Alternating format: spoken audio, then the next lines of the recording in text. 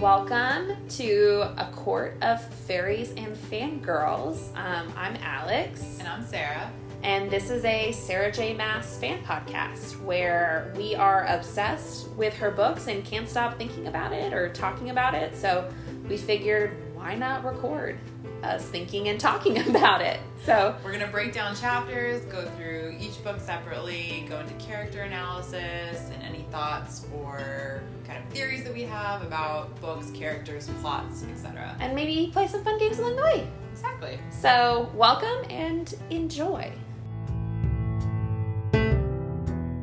I don't know if you can tell, but I got a spray tan, and I'm very happy. I know it's the littlest difference. I was like a little? Just a little bit. I don't ask for much. Yeah. I just want I glow. want the light. I want the glow. Like you need that little have amethyst. The little glow. That's all yeah. I need. Richard was like, "Do you not like being white?" And I'm like, "No, I just nobody likes to be white. Pasty. Yeah, I want to glow. Yeah." And I just love myself so much more after I get a spray tan, which sounds will terrible. Eventually do a spray tan one day. Well, you're already tan. Well, right now I am because I was in Miami for a week. But let me rephrase this. You're capable of tanning. Yes, that is true. I am not. No matter what I do. Yeah, that's Josh. Granted, he did look like he had a slight glow after Miami, which I was like, I don't know if I've ever seen you this color before. That's exciting. It was very nice.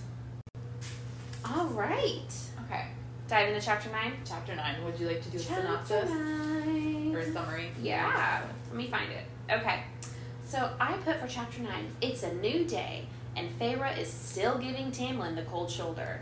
She pursues her plan to win over Lucian and goes on patrol with him, only to find out there's no way out of the treaty. Feyre continues to press Lucian for answers when danger presses in on them. I'm having too much fun writing this. I appreciate it. And I like the tone of voice as you read it.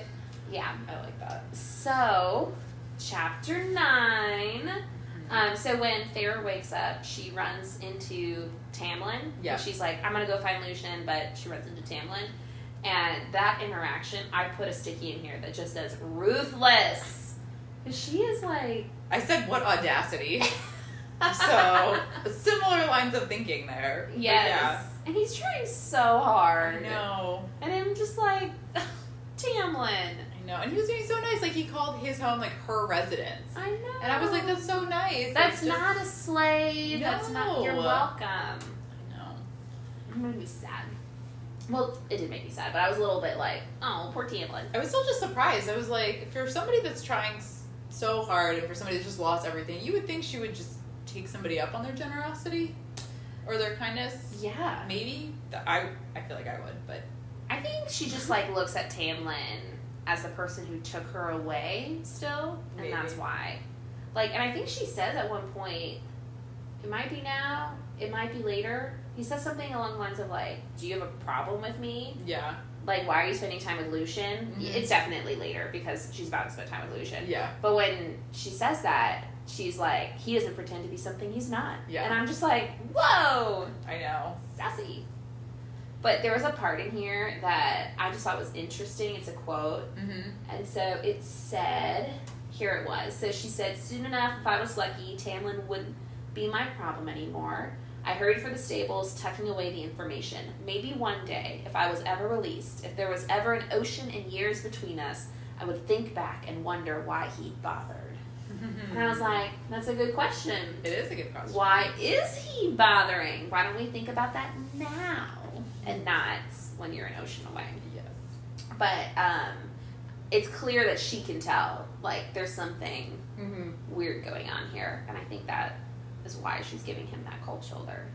I also think it's funny because I know, last week we were talking about how with Lucian, he's all snippy at her, and we're like, oh, maybe he likes her, she likes him, kind of thing. And it's just funny because it's it feels like she's taking an interest in him, the one who's rude to her, and she's totally blowing off Tamlin. I know. So it's that classic, the good guy's being nice to you, and you want nothing to do with him. You want that bad boy. Wants the bad boy. I have a lot of, I have a sticky that's connected to any relationship type developments. Yeah. And I have a lot in here that are connected to, like, her and Lucian. Because you're seeing something really interesting form between them. Yes. It's like, is this friendship? Is this, like, respect? Like, mutual respect, maybe? I don't know. I, like, think of them as brother and sister. Like, the more the story goes on. And you totally get the vibe from this chapter. Yes, the way, like, they just, like, kind of, like, pick at each other and,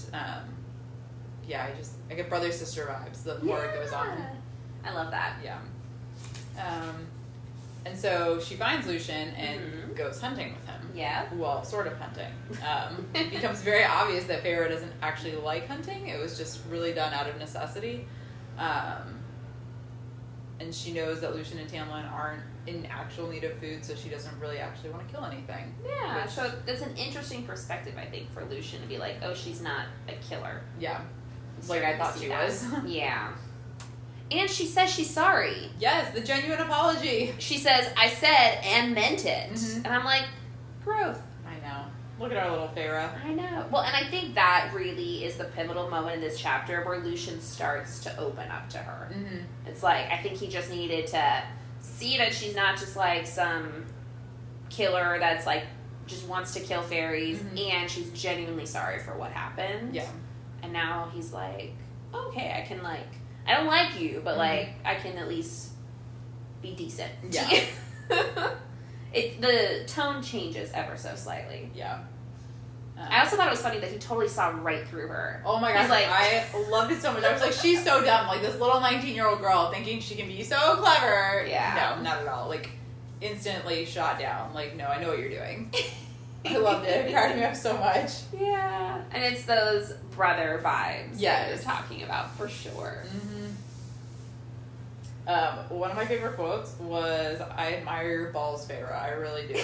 Or maybe it's stupidity, but since Tam won't gut you, which was my first choice, you're stuck here. Yep. I was dying. That killed me. It was so funny. Oh, gosh. Yeah. Yeah, so another, again, like brother-sistery kind of vibe there. Exactly. But then, page 87. Yep. Who is she? That's the question. I put in big letters, who is she? Yes. It says if word got back to her, and then he like freezes. I know. It scared Lucian enough to make him worry. So, who is this mysterious her? That's the question. And like, what role is she playing in this? Blight, maybe, or with the creatures coming over? Because we've already experienced the bog, right? That was what it was called. And then the creature that was pretending to be her dad, the puka. The puka. That was all last week, right? That wasn't this week. My brain is like running together ever so slightly. Nope, that's this week. Oh, is it this week? This week. Well, shoot. It's alright. We're just leading in. I'm leading in. That's right, because we're about to experience the bog. Exactly. So we're just prepping you guys. That's fine. Exactly. Fine. You've already read 9 through 13. You know that's what was talking about right now. So it's fine. Wow, my brain is so... I know. Well, especially since I read the whole book, I'm like... You're like, wait, where does it stop? Well, I should not do that. I should just focus on what we're supposed to read. That's why I have not been reading forward, but I did It's so hard! I know. I had nothing to read, and this was, like, tempting me. I know. And I did this, like, 4 days ago, and I did too. I'm like, oh, yeah, I should have done it, like, yesterday. And that's what I had been doing up till now. It's, like, day before. It's, like, it's fresh, but it's okay. It's okay. We know for now. Like, for next week. But, like, who is she, and what role does she play, and what happens in the next few chapters? Yes. They also want to, like, they bring up the fact that not all fairies can shapeshift. So we learn that that's, like, a gift only Tamlin has. But he was able to share this gift with his sentries, which is why Andros was a wolf when he crossed the wall. Right. But then also it's, like, how much power does Tamlin have that he can, like, shapeshift other people? Yes. Like, for a long term, it's not like he just turned someone into something real quickly in front of him. He turned them into something and sustained it as they traveled far away. Right. Did whatever, like, that's what he was consistently doing, is what he said. It was, he would turn his sentries, like, into wolves. Right. And we know the blight has, like, lessened their power. So, like, the fact that he was doing that even with less power, it makes you question how powerful was this guy beforehand. I know. That's so much power. And then there's, like, a cold feeling, right? That's what happens next. Let me see. Yes. So the hair on her arms began rising as something rustled in the brush. Yes. before that happens, though, I did want to point out that, so they're talking about, like, the gifts and powers, like we were talking about before, and, I don't know if it's Tamlin or Lucien, but they say, like, we just exist to rule. That was literally their, and I was like, what? I was like, that's so interesting that the high face power is literally to rule. Yeah. And it's like he has all these other powers, but, like, that's what he considers his power. But also, like, what is he ruling over? Just, like, other, like, fairies with not, like, or is it, like, all of these creatures? Like, what is it that he rules over? That's true. Yeah, is it just the land, or is it, like, the creatures of the land? And, like, what's the extent of their power? Like, he says that they were made to rule, but, like, what we know there's High Lords, but it's like, what does that mean if you're not a High Lord in terms of ruling? Like, how does that all work together? We don't know. Yeah, what's the hierarchy structure? Yeah. But then, like you said, we learn about the different, or at least one monster. We learn about the Cereal. How do you say that one? I say Surreal. That's what I said too, but I always like Surreal. I like to get another opinion. That's right. But so we learn about the Surreal because Lucian's talking about it, I believe. They will answer your questions if you trap them. They're old and wicked. So obviously this conversation, we can assume that Feyre is going to go looking for this creature.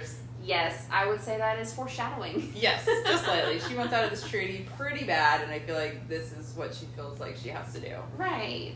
But then, like you were saying, the OMG moment. The OMG moment that I, like, hardcore jumped on because I'm, like, so creepy. You're just excited. I was so excited about it. But all of a sudden, like, Lucien, like, freaks out. Like, the back, or the hair on the back of their necks, like, stand up, and he's like, put your bow down, like, look forward, don't move. And then there's this, like, creature that they feel. Yes. And that's all we know at the end of this chapter. So it's very much like a, ooh, what's happening? I know. It's like, I don't like when, like, they talk about, like, when, like, the hair on the back of your neck stands up. Like, it makes me, like, feel that, like, ooh feeling. Yes. And I don't like that. So I'm like, I'm totally with you. Yeah. I'm also, though, glad that Feyre at least, like, listened. Like, yes. Because at this point, she's not listening to anybody. Like, she's always doing, like, she's going off, doing her own thing, and when Lucien is like, do this, immediately, she just is like, done. I feel like it's one of those things when you hear the authority in somebody's voice, or when you hear the scaredness in somebody's voice, you instantly do what they say, even though you generally never would. Yeah. Or you at least, like, would put up a fight more most of the time. True. That reminds me of this one time that Josh and I were in Nicaragua on our vacation. And I don't know if I've told you this story. I don't know. So we were staying at, like, this hotel that was kind of, like, outdoorsy, but not, like, super eco-friendly or anything like that. And so we got into bed to go to sleep, and he freaks out. He, like, tells me, he, like, get out of the bed. Like, I jump out of the bed. I'm freaking out. Right. He got bit on the butt by a centipede. This centipede, I swear it was, like, I don't know, like 3-4 inches long, was in our bed, and it bit him on the butt. That's hilarious, but also so gross. It's so gross. I was like, thank God it was him, because I would have lost my mind if it was me. But he's like, the one time I actually tell you to do something, and you listen. Yeah. He still brings that story out sometimes when I, like, just put up a fight about whatever. He's like, why can't you just listen? Like, that one time. Yeah. I was like, because I was so scared, because you told me to get out of bed. Like, why would I get out of bed for any other reason? Yeah. That reminds me of that. No, I have that same thing happen to me all the time. We were in Gatlinburg, and we got a cabin. Have I don't know. I haven't heard this. No. So we were sitting.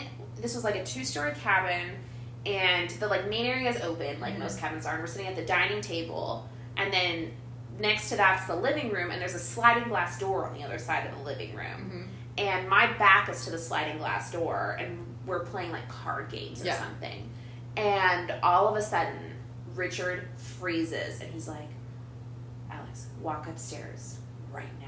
And I'm like, what is going on? He's like, walk upstairs. And I'm like, and so I, like, turn to go up the stairs, because the stairs are, like, by the sliding glass door, and there is a bear with its paws on the glass. Oh my god. Just, like, looking in, trying to see what's going on. And I was like, Because, like, that bear could have broken that glass. Oh, if for it wanted sure. to. I'm surprised the glass actually held a bear's weight. It wasn't like, I think it was like a mid-sized bear. Okay. It wasn't like a grizzly, Yeah. but it was probably mid-sized. And then it eventually got down and it was just hanging out, and Richard and I were like freaking out upstairs because we're city people and we don't know what to do. Actually, Richard is not originally a city person, but he's become more of a city person. Yeah. And we were like, nobody knows what to do with a bear.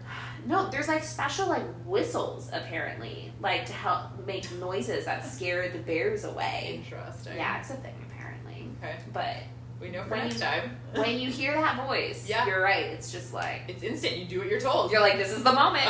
I am a rebellious wife every other day, but not when I hear that voice. Exactly. It's so funny. All right. Anything else in chapter 9? I don't think so. Okay. Chapter 10. Yes. The thing I spoiled, Mm-hmm. which was the experience with the creature. Which is called the bog. The bog. That we learned. It's creepy. Mm-hmm. What it is it's not real Mhm. unless you look at it. Right. So, like, unless you acknowledge it, like, acknowledge that it's real, then it can kill you. Which Yes. is, like, the most bizarre thing to me. I also feel like it's a metaphor of something. Yes. Like, the second you acknowledge something is real, Yeah. that's when it becomes capable of killing you. Yeah. It's No, it's so crazy. true. Like, in real life, I feel like that's Yeah. really applicable. There's something that's applicable to in real life. I don't know what exactly it is, but there's something Yes. in my brain. I agree. But that's what the bog does, and then once it's real, then it can kill you. Yes. And it's like, can you imagine just like trying to sit there and you hear this thing and it's saying, I will grind your bones between my claws. I will drink your marrow. I will feast on your flesh. I am what you fear. I am what you dread. Look at me. Look at me. And I'm just like, how do you not look? I'd be freaking out. But then again, I feel like I'd want to close my eyes. Yeah, I feel like I would be like shutting my eyes so tight, being Yeah. like, this isn't real, this isn't, like, because if I'm scared, I don't want to look at it. If I'm Right. scared, I want to close my I feel like I would close my eyes, and Farrah's over there. She's like, my eyes are burning and like liquids like coming out because I can't blink, and I'm just like, why are they even open? You should be closing your eyes. I know. I don't know. Maybe that's acknowledging that it's real though because of fear. Like, so maybe that's why she doesn't close her eyes. Well, no, it says because when you look at it. Oh. Well, it says when you look at it, when you acknowledge it. Ooh, that could be a toughie. I don't know. That's like that's the only reason I can think of, because that just sounds like the dumbest idea to try to hold your eyes open Yeah. without blinking. Well, and it's reading her mind because it like interrupts her. Because at one point she said, like, I stared at the coarse trunk of the distant elm thinking of pleasant things, like hot bread and full bellies. Mhm. And then it says, I will fill my belly with you. I will devour you. So it's like in her brain also hearing her, like, thoughts attempting to, like, be positive and Yeah. redirect. Ugh, it's so creepy. Yeah, that is just an interesting encounter, to say the least. Yes. Like, I would not want to be wandering those lands on my own. So No. I'm very glad Farrah is so far staying at the spring court. Yes. The idea of her running away seems like not a great idea. And now it makes you like understand why humans were so scared of the Fae. It's like they have no Yes. idea. Creatures like this, dude, as a human, no thank you. Yeah. Not for me. So I totally understand like why they were scared of fairies. Yeah. Then we got a little bit more like Lucian Feyre report, and at one point it also made me laugh, similar to the point you talked about earlier. Mm-hmm. Is at one point Lucian says to her, like, do you ever stop being so serious and dull? And she goes, do you ever stop being a prick? And he, like, it says, but then Lucian grinned at me, and he goes, much better. And so, like, it's that sweet brother-sister bond where it's like, now they're becoming playful with one another. Yeah. And I put a little smiley face next to it. Because it made me happy. I like how, so it's interesting. So Lucian actually offers to teach her how to use a blade because they started talking about like killing. And Farrah's just worried, like, is this a genuine offer or like is he mocking me? But she's also like thinking about the lying factor. So she's like, he can't really lie. So it's like, it's got to be a genuine offer. But yeah, is he mocking me? Well, also, though, like, in that same vein, Mhm. we're seeing how Feyre is so insecure also. Yes. Like, oh my gosh, she yes. was, like, so brave with her family, and she Mhm. clearly does so much. But then it's like, there's so many ways that she's so deeply insecure, and I think it's a lot of the second guessing of, are they mocking me? Is that self-consciousness playing out. And it's like, no, he's just offering to teach you how to use a sword. He's not mocking you. Yeah. But I think it's that thing of when people become, like, overly defensive about stuff, it's like, they're trying to make up for something. I agree. But, and then she even acknowledges that, like, it was a tentative truce. At least a tentative truce between the two of them. So, I'm glad she's starting to feel a little more connected to people where they're at. And so, go ahead. No, you're good. I was going to talk about the bog thing again. So, Lucian was telling Feyre, like, you can't kill this thing. And that he can't kill it. But then we find out that Tamlin can kill the bog. Right. And so it's like, why can Tamlin kill it? Like, what it's what that same can he thing. do? He has so much power. Yeah. But so Feyre and Lucian, they go back to the place. Tamlin's pissy because they've been hanging out. Yes. But then Lucian tells him about the bog and he leaves to kill it. Right. And first off, his reaction to the bog was like, it was very intense. Yes. Like, he was cranky before, but he just kind of like, I think it said something about like, he rose to his feet with a powerful, like, brutal movement. I tried not to tremble at the contained fury. Like, so what we were saying earlier, that like, those moments of anger that you just kind of like, shut up and listen, like, I imagine this moment being one of those, like, freeze, like, just like sit back, watch, let them do their thing, and like, hope you don't get in the way. Yeah. But then but like you said, Tamlin can kill it, and clearly he's super, because even she's confused. She's like, what do you mean Tamlin can kill it? But one of the things that made me, I didn't read the summary for this chapter, I just realized. We just dived into it. We're That's going to okay. summarize at the end then. Yeah, I'll read the summary. But I mean, we already talked about it. Yeah. But it's fine. But then also, right at the end, after he left, she's like spending the night watching for Tamlin. I know, she like watches from her window. Like, when will Tamlin return? I'm like, what is this about? Like, you clearly care about this guy, even though you won't even go like on a horse ride with him or walk with him. Like, clearly care, but you're putting on this holier than thou attitude. Typical teenage attitude. But I literally put, is she starting to care for Tamlin? And I imagine when my husband's gone and I'm just like, are you coming home yet? And then like if I see the lights in the window, I'm like, yay, I'm so excited. Like, is that the vibe that she's going? She's like waiting to see. I also wonder if she cares about him, at least in this situation, because she always cares about people that are like in danger or like. It's true, she's just generally a decent person. She is. But like I think about like her sisters, like she was always worried about like her sisters and her dad because they were like in a weaker state and like she was like taking care of them and they were, you know, at risk of whatever. Yeah. And so it's like Tamlin's at risk, so it's like she's just worried about, I feel like she's like that caretaker-y vibe. Yeah. And so it's like this is a person that needs to be cared for because they're, I don't know. Yeah. No, that makes sense. But she's also, like, laughing at herself, being, like, calling herself ridiculous. Yeah, which she is. And then, the biggest thing ever, her dad appears. Right. She's, like, watching for Tamlin, and outside the window, it's her father. It's her father. It's her father. Dun, dun, dun. I know I didn't read my summary, but the color I put for this chapter is connected to my yikes rubric, because I just felt like this chapter was a lot of like yikes moments between the bog, between Tamlin becoming very scary, and between now seeing her dad. It's just like, whoa, so much is happening. Yeah, it's a lot. I love it. Okay, let's summarize chapter 11 before we dive into chapter 11. I know, I totally forgot for 10. Okay, so Feyre learns that her father did not come for her, as Tamlin saves her from a shape-shifting fae trying to lure her away. Tamlin assures Feyre her promise to care for her family is fulfilled by staying in Prythian. Tamlin is scarce seen as he hunts the bog, and Feyre and Lucian's kind of friendship grows. And then I said, Feyre's nightmare stirs her awake. So chapter 11. Chapter 11. What'd you think about it? I feel like there's like a bunch that happens. Mm-hmm. So at first I'm like, oh my gosh, like her dad. This is like, I'm like the one that you never expect. The guy that's just like, he told her to stay away. Like he came back, like either something's wrong, like one of her sisters is sick or something seriously wrong, or he's like grown a pair and like he's just this awesome dad now and he's trying to take back his daughter. Yeah. But you're right, based off of what he said in the goodbye, you're like, this is the last person I would think would come for her. Yeah. I feel like nobody would, because obviously Elaine's never going to cross the wall because she's just this delicate flower.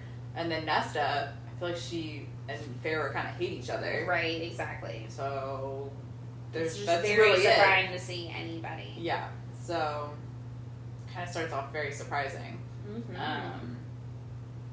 And then what else happens in this one? But also, okay, so it's supernatural though for her to immediately be like, all right, I gotta piece out of here, Tamlin's gone, now's the time, let's go. Yeah. So she's booking it out there, and as she starts to approach it, Tamlin grabs her.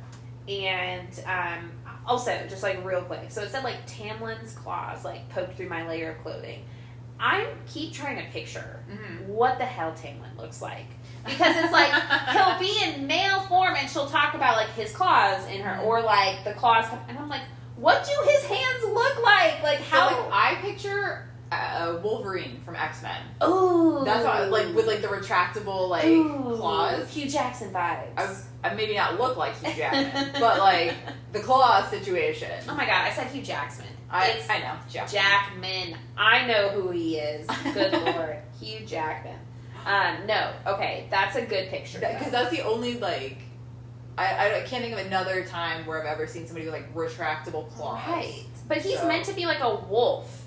So that's the other thing, is it's like, it's not like he has another bone structure in him the way Wolverine does. It's like... But that, like, I just pictured that kind of ability to retract the claws.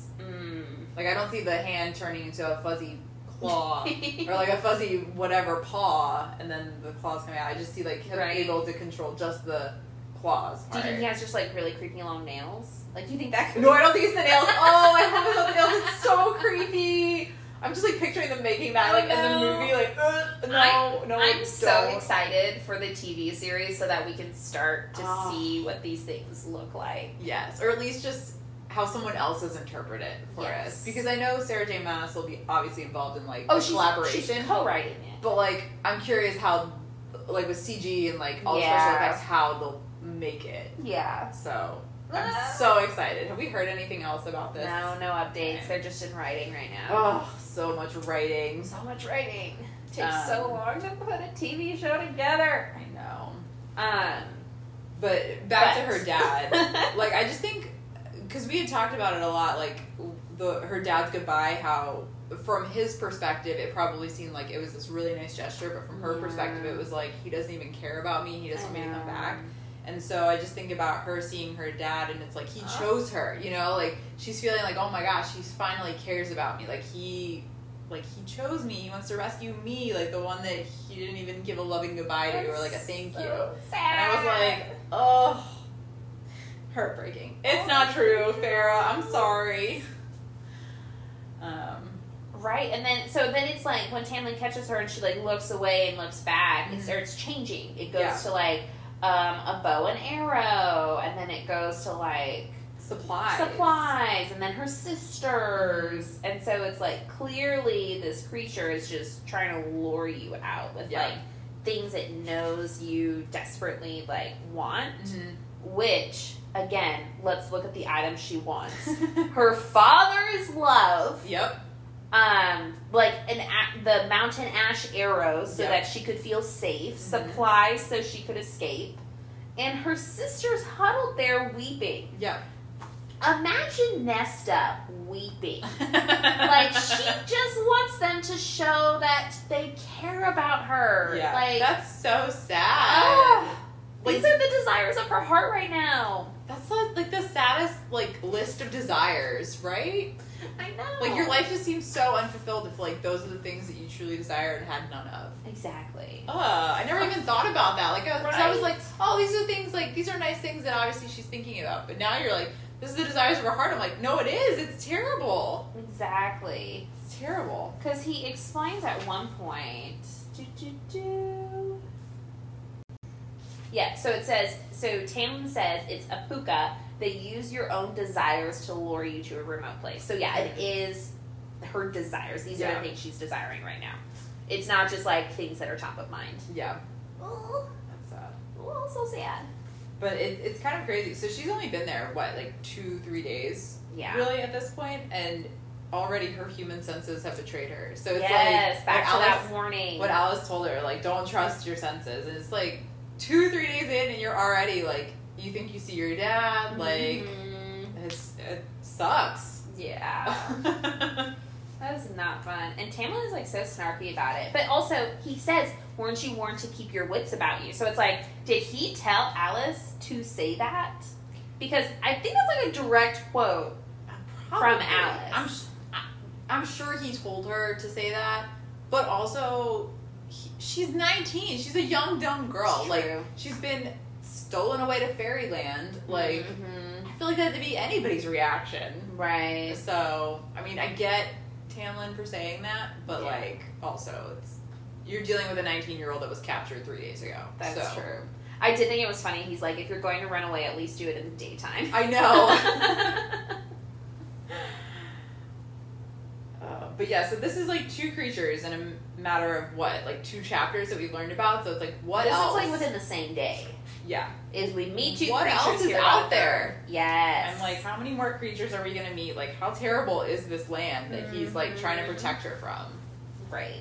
I'm imagining, like, in the same way, like, what we have on Earth is like this entire ecosystem of animals. Yeah. I'm assuming there's an entire ecosystem of different types of fairies and fairy-based creatures. And so it's like, wow, an entire world of that. Yeah. Crazy. It's pretty crazy, yeah. Crazy. But then, so this moment causes like almost like a heart-to-heart with Tamlin and Feyre, where he's like basically like, what are you doing? And she's like, can you blame me? Like, if my crippled father appears, of course I'm going there. Right. And then he asks her, what do you want, Feyre? And she finally reveals to him the promise that she made to her mother. And then Tamlin reveals that her family is very well taken care of. Yeah. They are fed, they are clothed, and he helps her see in this moment, or he at least tells her, and she starts to recognize that her promise is actually fulfilled by being there, and she is free. Yeah. Which is, like, weight, I'm sure, just, like, lifts off her shoulders. Of, yeah, absolutely. I'm free. This promise that was weighing me down that has caused such a burden in my life for the last God knows how many years. And I'm free. That's crazy.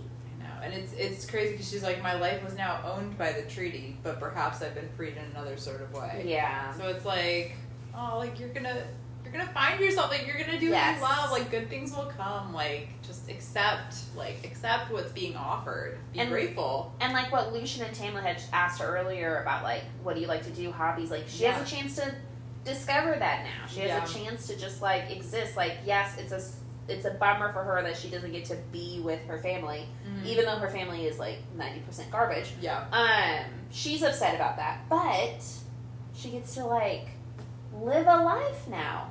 I know, but she says that she feels hollow and empty, like after like realizing like the weight of the vow is gone. She's like, I feel hollow and empty. Like, well, I mean, have you ever experienced that where you're throwing yourself into something so hard and so much, and then when it's over, you're like, now what? Yeah. And it's like, it's been 8 years she's been taking care of her family. Like, every waking moment for 8 years has been for her family. And now it's like, oh yeah, gone, poof, like, do what you want. So it's crazy. So yeah, I totally understand, like, feeling hollow and empty, but it's just so weird. It's like, you feel free, but you're totally empty and have no clue what to do with yourself now. I also I put a little exclamation point at this point. So they keep talking right? Mm-hmm. And she's kind of just asking more questions about, like, who he is mm-hmm. and the lands and all of those different pieces. And he makes a comment about how, like, things had, like, changed. Mm-hmm. Or, like, it was this way before the Blight, and this is the way it is now. Right. In terms of the creatures that are coming into their lands. Mm-hmm. And she goes, what else is different now? And he goes, everything.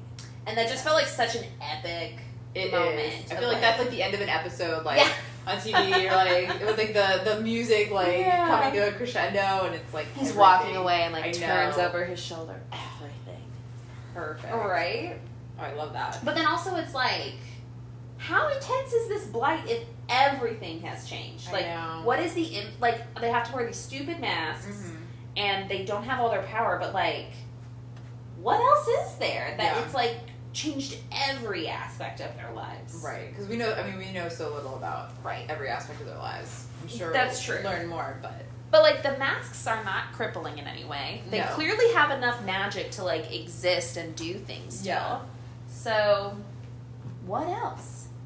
The one other thing I wanted to point out right before that, they're talking about like the bog and everything, and just how Tamlin has to like go kill it and everything.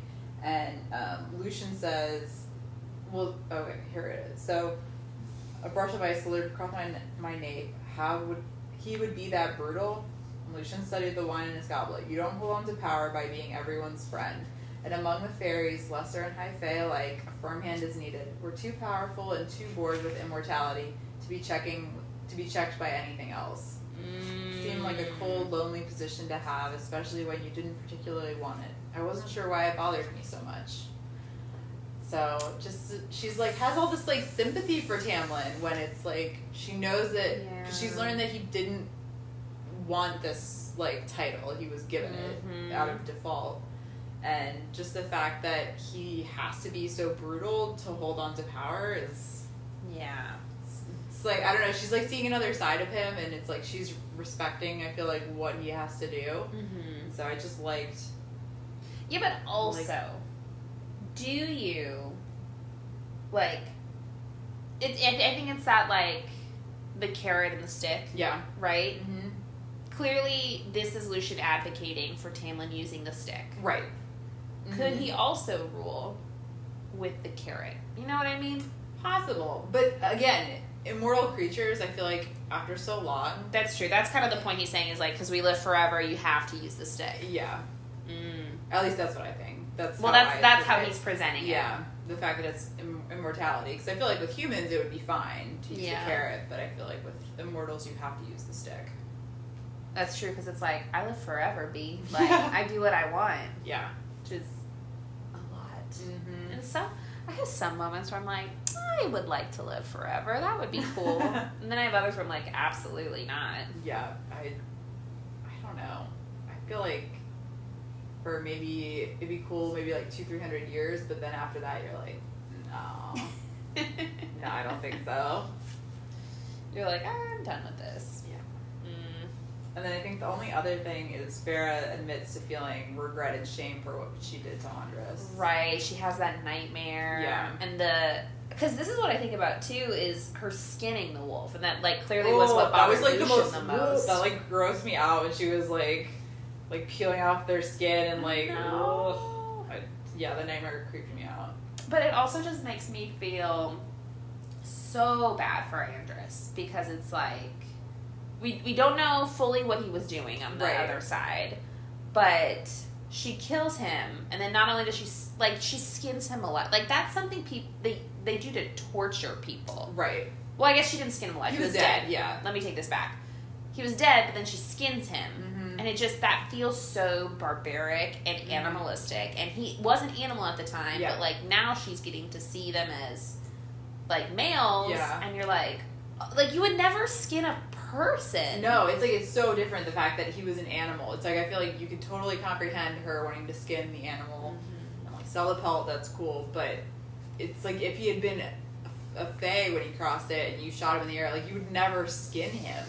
It just, it's just an extra level of feels. And I think that like is what has pushed like Lucian and Tamlin into like a next level of like kind of like horror about what she did. Yeah. Because, we don't think about it at first until she kind of brings that up, and then you're like, oh, yeah. Because, this wolf did not attack her. No, it was just standing there. It was just there. And so she kills it and skins it. And so they're like, my friend was just there. Yeah. And you killed him and skinned him. Yeah. Ugh. The skinning, man. Yeah, that's gross. But this nightmare is about her essentially seeing the man skinned. Right. Ugh. And then she's, like, wide awake and can't go back to sleep. And I'm like, yeah, me too. Understandably so, yeah. And then it goes into chapter 12, which I have a new color for this chapter. I've made it purple, and all that this is for is, like, I put "ah" in all caps. So this made me squeal a little bit, this chapter. So chapter 12, I put Pharaoh's nightmare leads to a late night run-in with an injured but triumphant Tamlin. They talk as she helps dress his wounds. I can't read my own handwriting. She overhears Tamlin and Lucian discussing serious issues in Prythian. When caught eavesdropping, she gets stuck with spending the day with Tamlin. They continue to get to know each other as they approach the study. So there's a lot of fun, like, Tamlin-Feyre interactions in this chapter. So she wakes up, she has her nightmare, and now she's walking around at night. And she said at one point, this quote, she said, "I had plenty of hours now, a whole lifetime in front of me. Perhaps I'd figure out what I wish to do with it." And I was like, is that hope, Feyre? Is that hope I'm hearing? Just a smidgen of hope. A little bit. And then Tamlin arrives. In the middle of the night from hunting and killing the bog. Woohoo! Woohoo! Good job, Tamlin. Good job. 10 out of 10. Yes. But he's injured. And so she, like, offers to help wrap up his wounds, which I think at this point, having avoided him constantly, yes, offering to do something for him is a very good step. Yes, very nice gesture. And I think she's doing it now because she knows the situation around her family. Like, I think she's starting to open up a little bit to Tamlin because of that. I think that's the connection point. I agree. Any thoughts on her wrapping him on up? I mean, the wrapping it up, no big deal. But I like that Tamlin said, "No wonder you became so adept at other things." And, like, coming from Tamlin, like, that's such a nice compliment. He also says, like, you aren't what I expected for a human. Yeah. And I feel like this conversation is, like, them finally, like, starting to see each other. Yeah. Like, he probably assumed her as, like, fairy killer. She assumed he was just this brutal fairy. And now they're starting to see the, like... They're both people. Yeah! Well, he's not a person. But, like, yeah. They're both, like... real, they have feelings, they're multifaceted, like, they're not just who they assumed each other was at first. And Feyre actually, like, starts to feel sorry for Tamlin. I know. Which is, like, it's sweet. Like, I feel like she's, like, understanding him and, like, starting to appreciate him. Empathy is, like, the first sign of connection. Yes. It's like, if you're starting to be able to empathize with them, it's a good sign. Yes. In terms of moving forward in any kind of connection with each other, whether it's like a romantic or like a brother-sisterly kind of situation. Empathy, I think, is for sure that first step. And then next, so Tamlin and Lucian are talking and Feyre is overhearing them. Yes. Bum, bum, bum.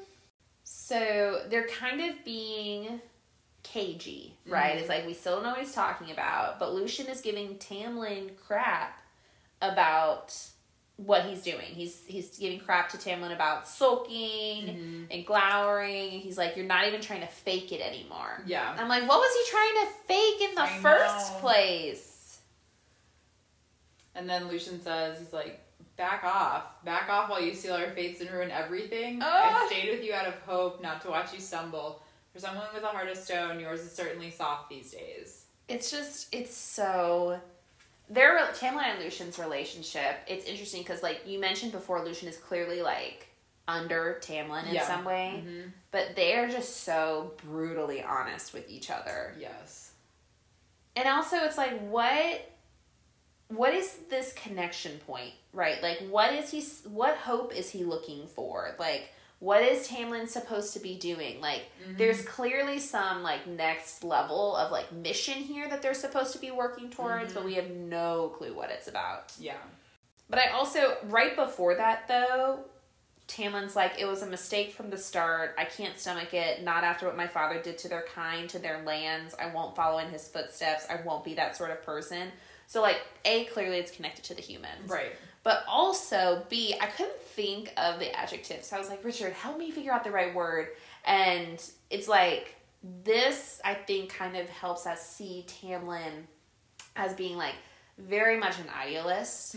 And, like, clearly, like, resolute. Like, he's got that, like, he has his ideals and he stands very strong in them. Yeah, for sure. And so that's an interesting character trait of Tamlin's. Yes. And it's like, I'm curious to see how his idealism also will play out in this. Because in some ways it's good, but like anything in this life, like, it can be too much, twisted into something that doesn't work for us anymore. Yeah. Bum, bum, bum. But like, they just keep, literally, like, I'm just like glancing over what Tamlin's saying. He's like, watch your mouth, don't push me. Like, they are not happy with one another. No, but I like that Lucien feels comfortable enough to be able to speak to him that way. It's like somebody wants to put them in their place, but... Yeah. And there's no penalty for it. Like, Lucien doesn't get in trouble for speaking to Tamlin like that. Right. So he obviously respects him enough to let him be honest. But then they catch Feyre spying, and Feyre tries to play it off by asking if Lucien is going, like, riding today.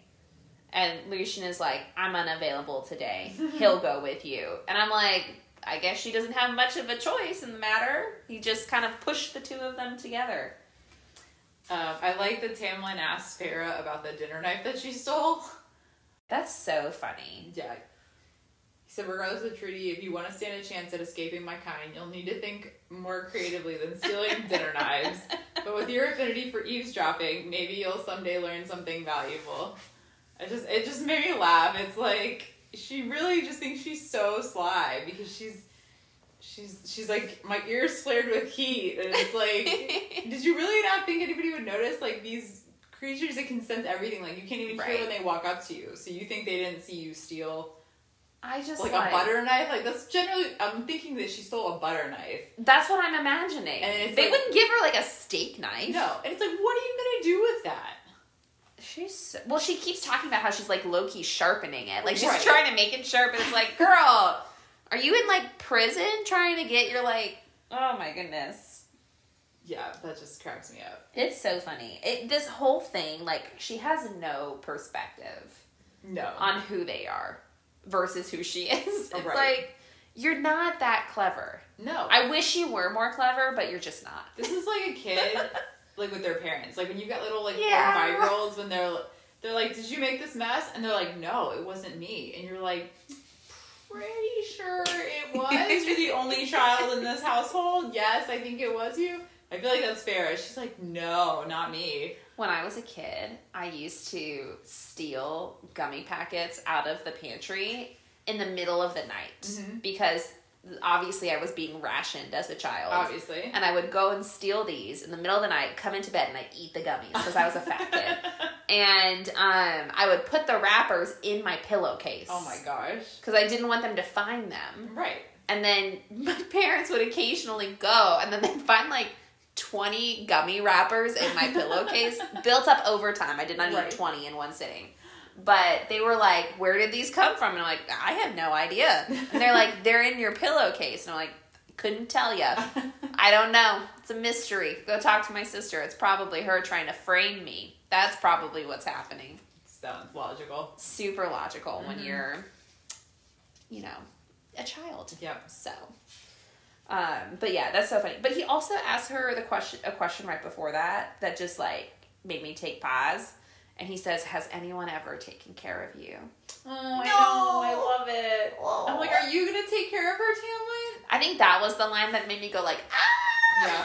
I'm like, are you going to fall in love? Is this happy ever after? Is this it?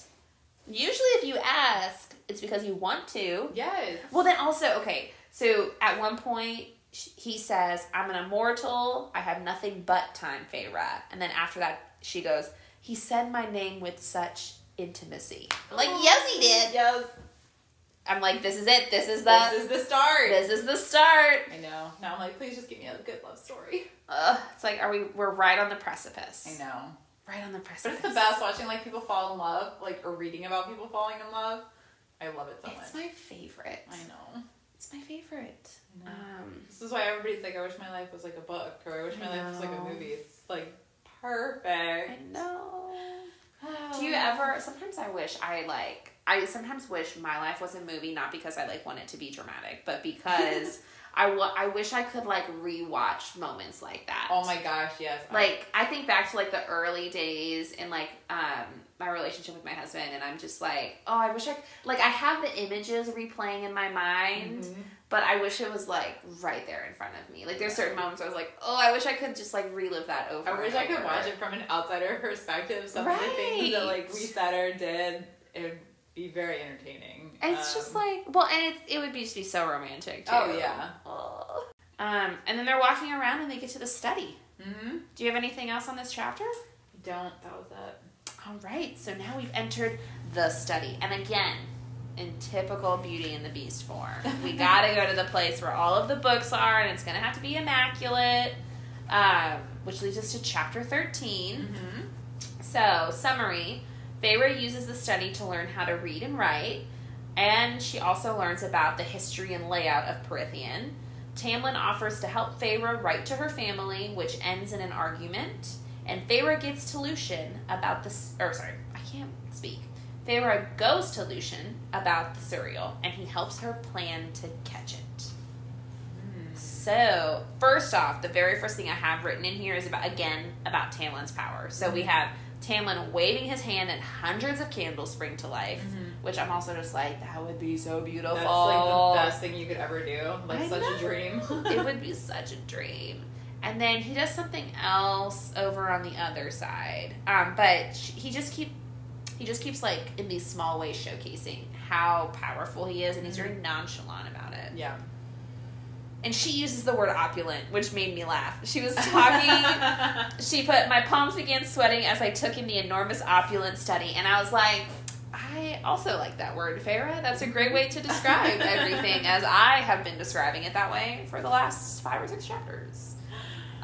But it's this beautiful study/library. Yeah. Basically. I mean, I can totally picture it. Very Beauty and the Beast style. Like this gorgeous library. And, opulent, if you will. Opulent, if I will, yes.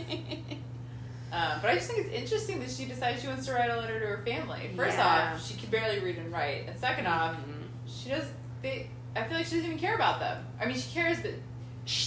They don't care about her. Right, yeah. So it's like, why are you writing to these people that don't really care? It's like, I know the hope is there that they care that you are doing okay. Yeah. And I know she's trying to, like, warn them about the blight and everything going on. But also, why? Yeah. I don't know. Well, and she notes in here that she's doing it herself because asking Tamlin or Lucian to write it would be too humiliating. And again, I'm like, this is her insecurities playing out. Of course. I'm like, I put, like, she is, like, it's just, she's so proud in these moments. And it's like, Feyre, it's not a big deal. Yeah. Like, you should learn to read and write. Like, yes. I approve. You should do that. But, like, don't, like, make yourself miserable at the expense right. And of it's like it the fact in this that, moment, if it's pressing. Like, Tamlin offers. That's true. In like, a little bit. On, yeah, he offers when he, like, figures out that she's trying to write a letter. And she's too embarrassed to say yes. Like, he's genuinely just trying to be, like, a nice person. Like, he's not mocking you, not making fun of you. He's just trying to help. He's just asking. Like, trying to be a nice person. Say yes. I know. But she's very proud. I know. But so back to when she first goes in, the mural.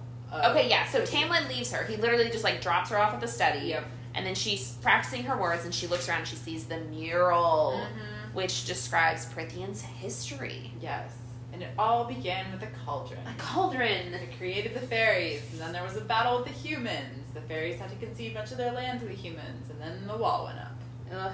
basically that was summarizing Yeah. very, very quickly. It was cool to get that, like, background. Yeah. For sure. It's, like, understanding, like, even on a very high level, how they got to where they were now. Just even how fairies were created by this magical cauldron.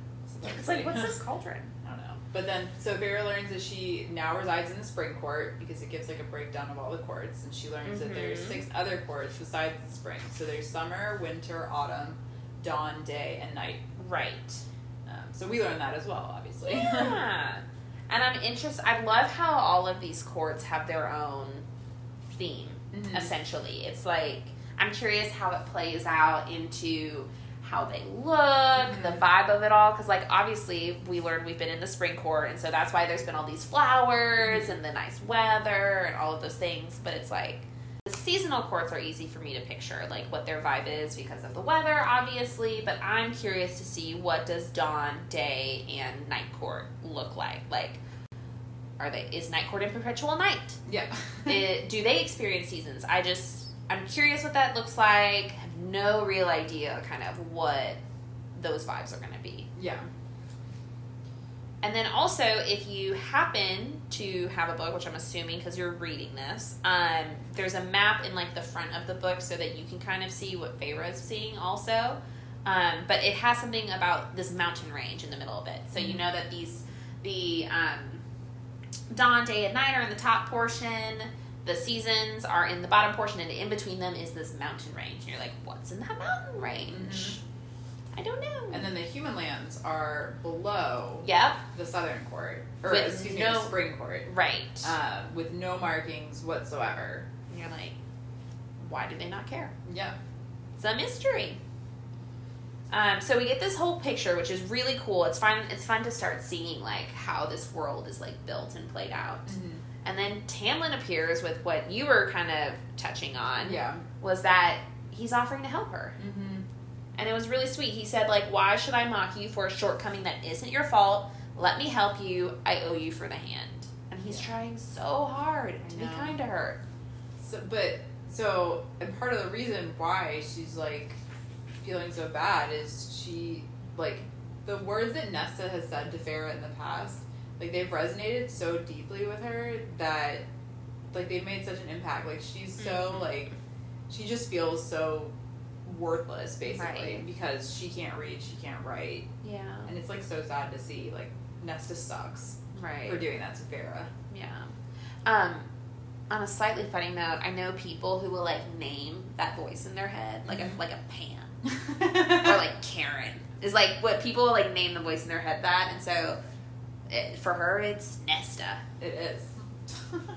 But I do think it's funny when people are like, Pam is trying to tell me. I haven't heard that, but I really like that. No, it makes me laugh.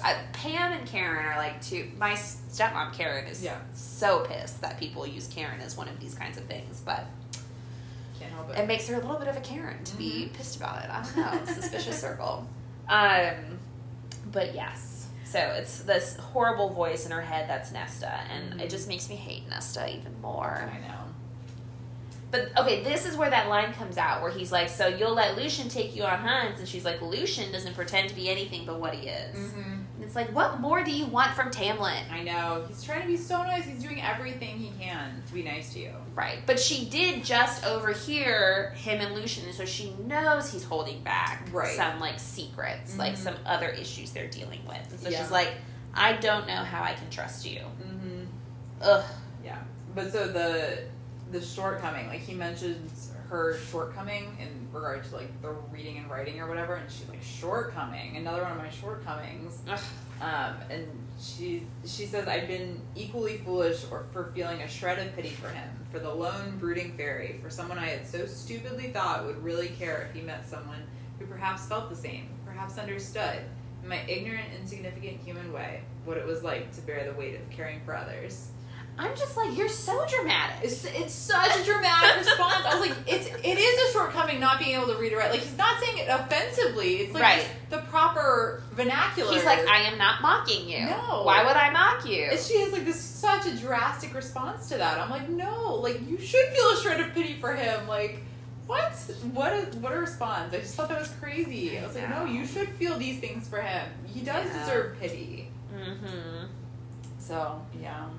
And then she gets frustrated, keep trying to practice. She's like writing down words she doesn't understand. Mm-hmm. She gets frustrated. She throws them away. She goes to find Lucian, which he's chilling in his bedroom, which is kind of weird to me that she like went to his bedroom. I don't know why I feel like that's weird. And like comes in, like no big deal. Right. It's like, hey, just hanging out in your bedroom. I don't know. It reminds me of like college when it was like whenever you hung out with someone you were in their bedroom basically because it was like these weird dorms and you're like I feel like I'm seeing too much about your life, but she's getting to learn stuff about him. She sees like all of the like weapons on his desk and the map, and so she's getting a little bit of a picture of Lucian. I feel like it's very intimate to be in someone's bedroom for sure.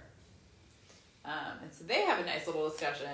Well, it's funny like how they talk. It's like, oh well, you know, if this was to happen, kind of how would I do this? Instead of just being like, how do I catch the cereal? Right. She's like, well, the cereal would have information, and the best way to get it would be kind of situation. Right. And it's funny because Lucian plays along with it too.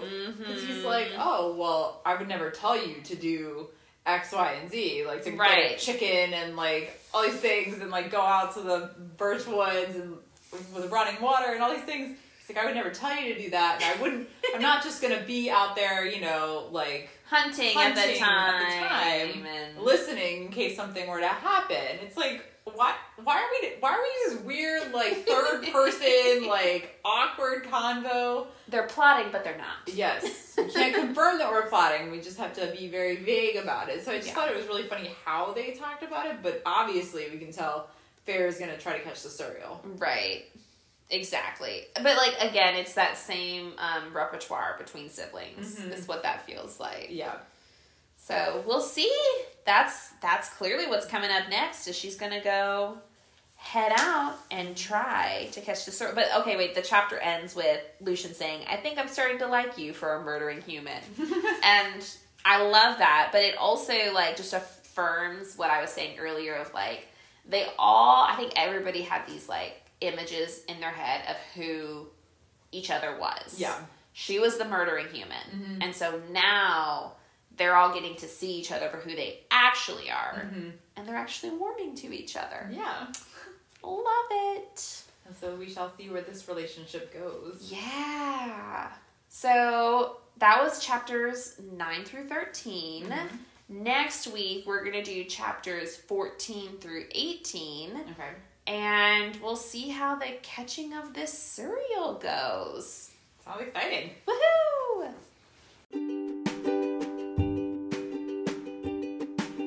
Thank you so much for listening to A Court of Fairies and Fangirls, a Sarah J. Maas fan podcast. Please rate, review, and subscribe. And let us know what you think. Jump in on the conversation. We look forward to chatting with you more next week. Bye-bye.